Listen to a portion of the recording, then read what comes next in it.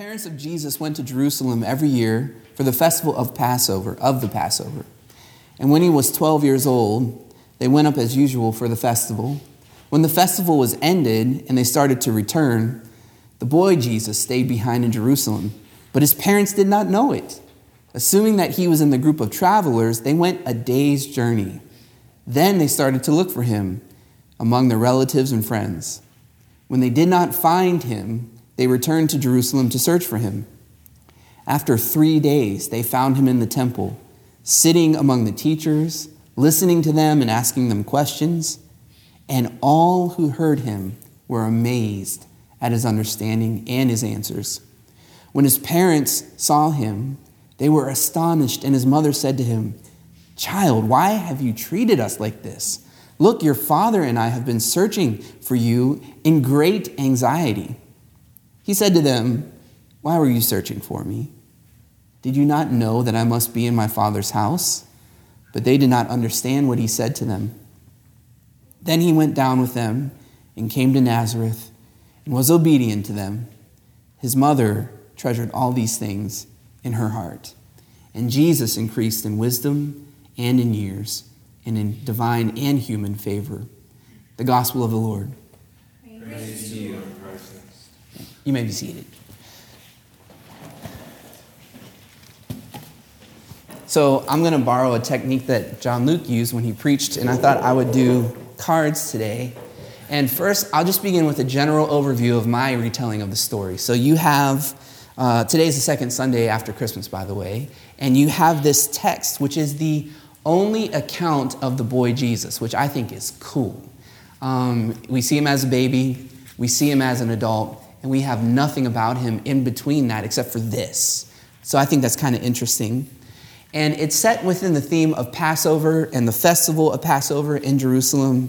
And it's time to return home. Imagine you're there, right? Imagine you're either the parents of Jesus, you're the Holy Family, Mary and Joseph, or imagine you're Jesus. So he's 12 years old, a couple years older than John Luke. And everyone is going back home, back to Nazareth, and they're traveling in this caravan. Jerusalem is huge, and it's packed with people.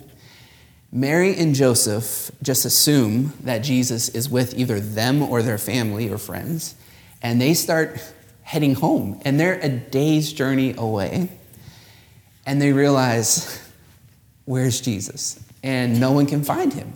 So naturally, they get worried. They assume he was with their group. They can't find him. They search for 3 days. Can you imagine searching for your child, your baby, for 3 days in a metropolis that's packed with other people?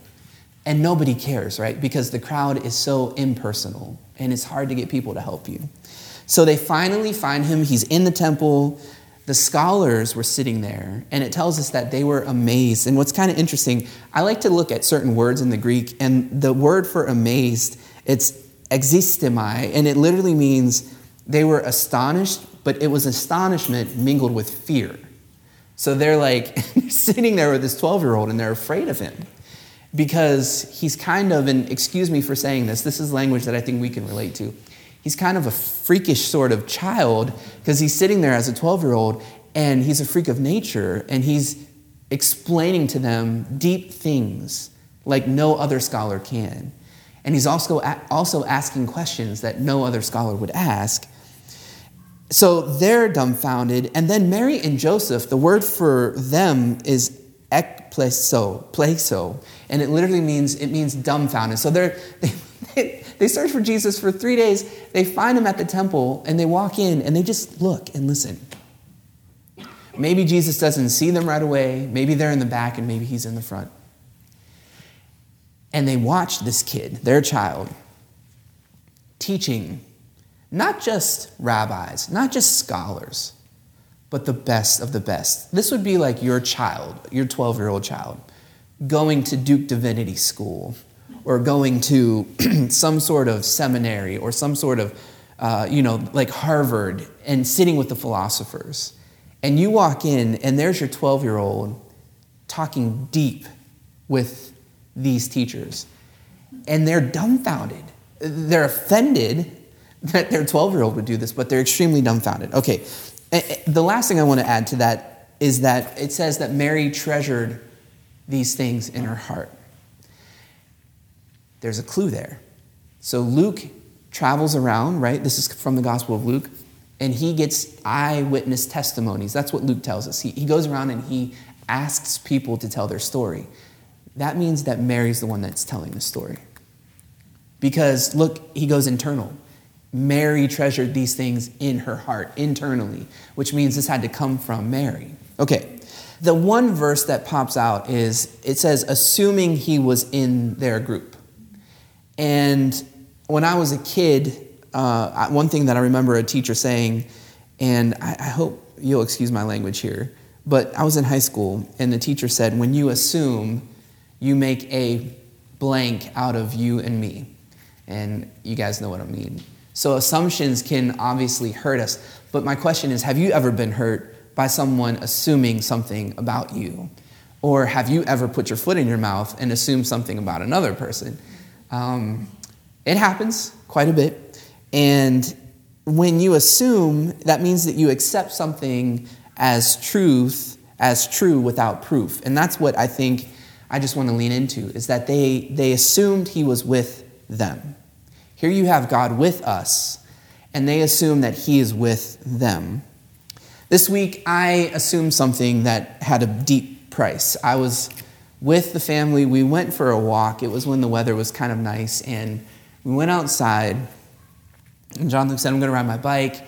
Marty said, I'm going to ride my scooter. And I said, well, you know what? I'm going to get my scooter out too. So I have an adult version of a scooter, nerd cred there. And we went up to the park.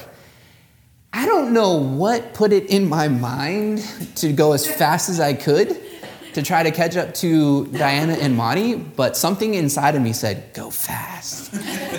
And I literally started going, and I'm not exaggerating here, probably 10 to 12, maybe 13 miles per hour. I was hauling it. The scooter was barely touching the ground. Every step was just more speed, accelerating. And then there was a turn. And I know physics. I thought, if I lean the right way, I can make this turn without falling. And so here I am. Now I'm probably 14 miles an hour. And I make this turn, and I assumed that the concrete was flat. It was not. And the front wheel caught an edge. I haven't fallen like this since I was probably like 13 years old. John Luke was scared. My feet went over my head. And you flew like 5 feet. I flew in the air. Diana heard it from the other side of the park. When you get older and you take a fall like this, I still go to the doctor, and the question that always used to make me laugh is they ask you, have you fallen recently? And I always chuckle at that. I'm like, no, I'm not 80 years old. Now I can no longer answer no to that question. I have to say, yeah, I definitely did, really bad. But when you fall and you're older, well, here's the deal. I laid there, and I didn't move, right? And I was like, my dad's unconscious right now. John Luke was very, very concerned. Mom thought that you joked her. Right, Mom thought I was joking. Thought that it was a prank. So the first thing that you do is you lay there. And then you try to move one thing at a time. You're like, my arm's not broke. My leg's not broke. The only thing that happened was I landed on my glasses and scratched them a little bit. But I sit up and I'm like, oh my goodness, where did I go wrong? What happened? I assumed. One time when we were younger, you guys know Tony. Some of you know Tony, Diana's brother. Nick, you might remember this. We were at church, and it was kind of a chaotic moment. Everyone was just hanging out. And the Colangelos had multiple vehicles that they drove to church for different reasons, right? Sometimes Liza and Diana would go hang out with the youth group. Tony wasn't that old yet. And I remember we're closing things up, we're shutting things down, and Tony's hanging out in the lobby. And we say to him, Tony, are your parents here? And he's like, no. And we said, is Diana and Liza, are your sisters here? He's like, no. I was like, did you get left here? He was like, I think so. And I was like, it's going to be okay. And so we had to go into the office. Back then, people just were starting to have cell phones, I think. And we had to call their residents. I think his parents were already back home. Did we catch them before that? Okay. And we said, you left your child at church. And I'll never forget that story because the feeling of abandonment that Tony had, he was a good sport about it, but also the assumption, right, that you just assume that someone's going to take care of something, that someone's got Tony. Here's my question to you. And if you want, you could share with us in this moment. Why do you think people assume? I'll roll it. I'll get the ball rolling a little bit. I wonder if it's because sometimes we feel like we have to. Like maybe it's an evolutionary trait that as human beings, we evolve to such a state where we need to assume certain things or else we'll always be second guessing ourselves. Does anyone else have anything to share? Like, why do you think people assume? I think it's kind of lazy. Laziness, yep. You just want to, you base it on a past precedent and you just don't care to consider whether that's the truth or not. Yes. I think you hit the nail on the head.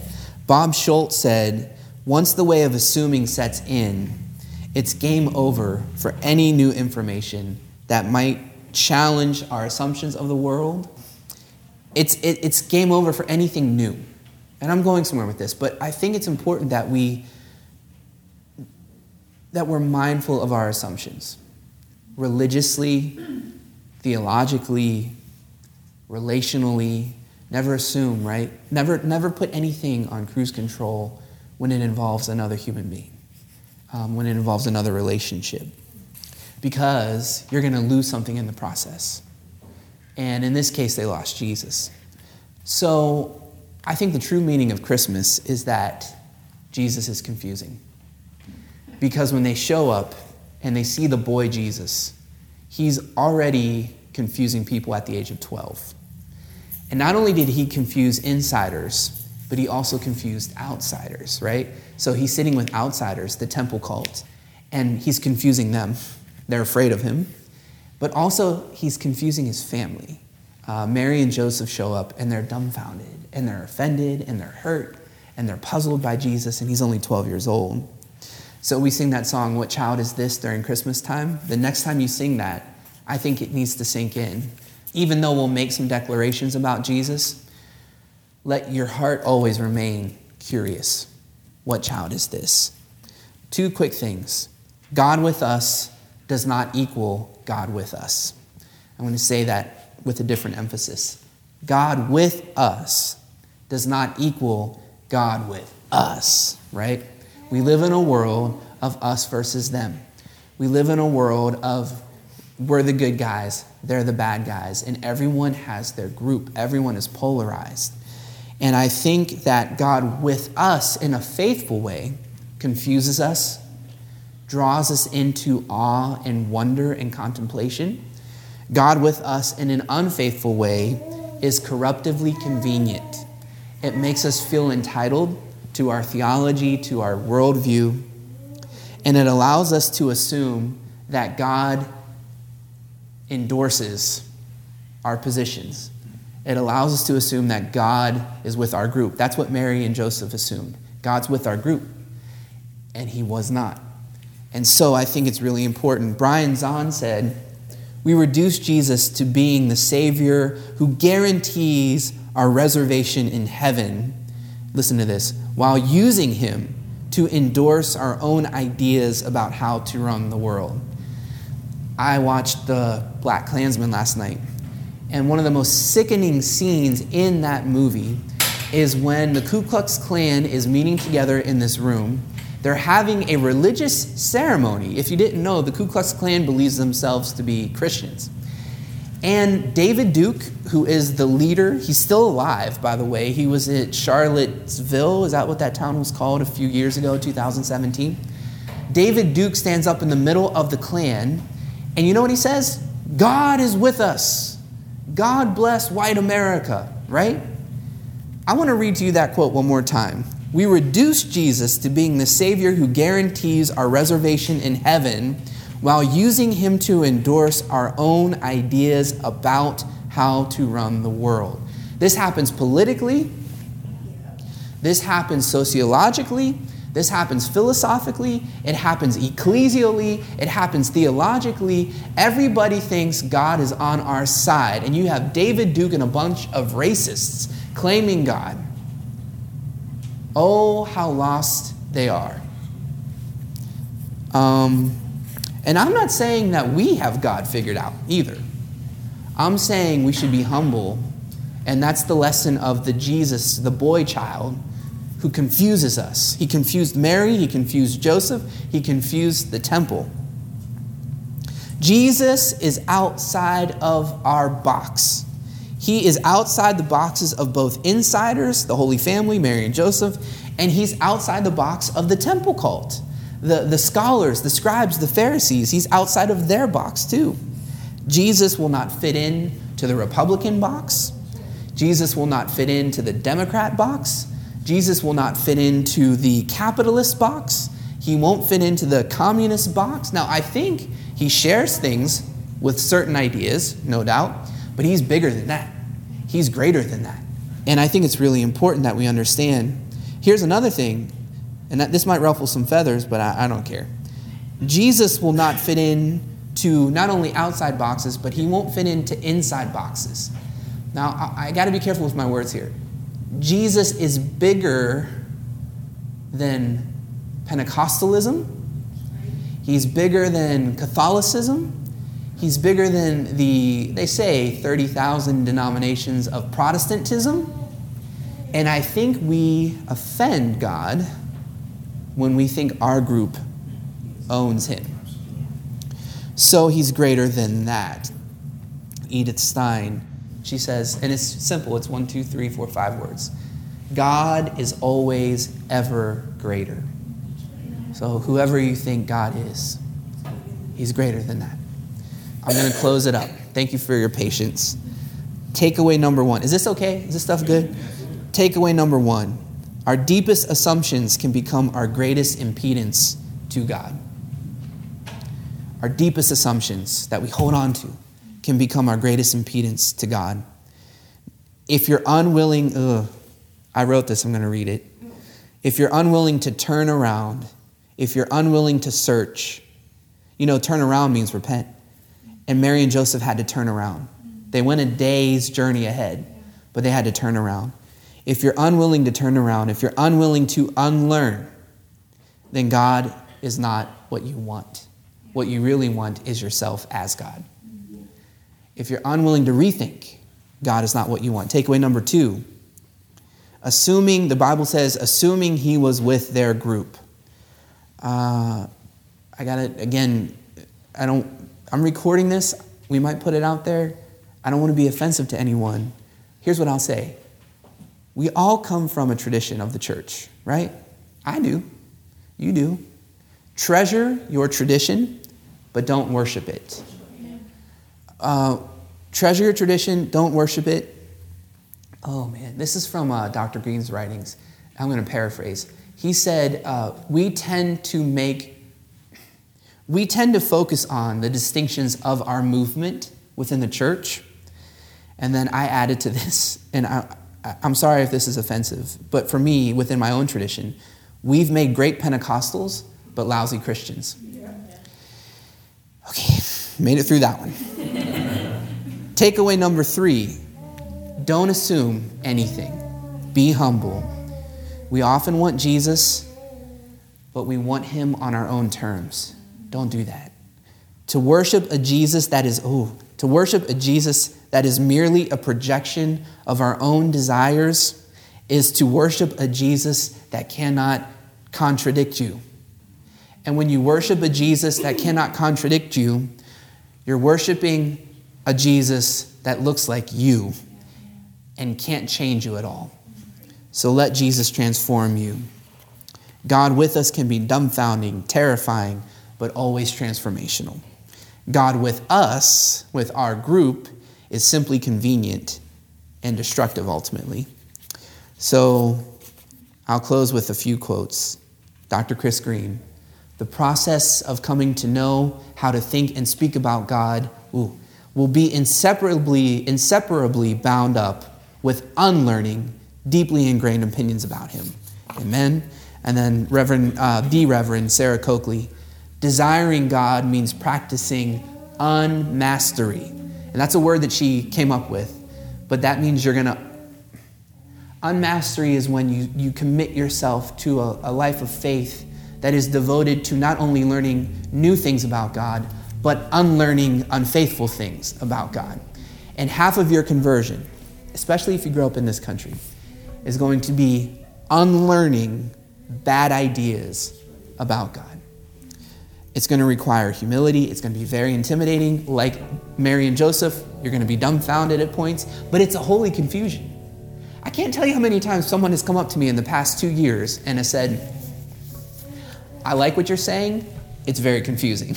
And I tell them, lean into that. The Spirit's in that, right? Jesus is in the temple. He's confusing his parents and the temple cult. Let Jesus be confusing to you. The Spirit will meet you there. And when you have a Jesus who can contradict you, you have a Jesus that can change you for his glory. I'll finish with this prayer. Well, actually, a challenge for you. What good will come by our humility? What good will come by your new openness, by your new disposition, willing to unlearn, deconstructing assumptions? We're about to enter into a really turbulent time. I'm not a prophet. I don't have to predict this in the Spirit. I'm an American citizen, and I know 2020 is going to be a turbulent time. What would humility and grace and a holy kind of confusion do to you that would make you think differently, that would make you maybe participate in civil life a little bit differently, that would change you? Okay, now a prayer. This is from Eckhart's prayer. God, as you really are, rid us of God as we imagine you to be. I'll pray that one more time. God, as you really are, rid us of God as we imagine you to be. And all God's people can say, amen.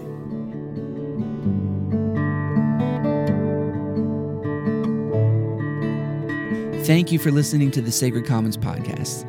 You can find out more about us at our website, thesacredcommons.com. If you feel connected to this ministry in any way, we appreciate your support. We appreciate your partnership. It helps us continue to do this work in the city of Youngstown, where we are happy to be launching a new church plant. Finally, why don't you come and join us for a service? 323 Wick Avenue at the beautiful St. John's Episcopal Church. We meet in the chapel. Come and worship with us. We'd love to see you there. Now may the Lord bless you and keep you. The Lord make his face shine on you and be gracious to you. The Lord turn his face toward you and give you peace. Amen.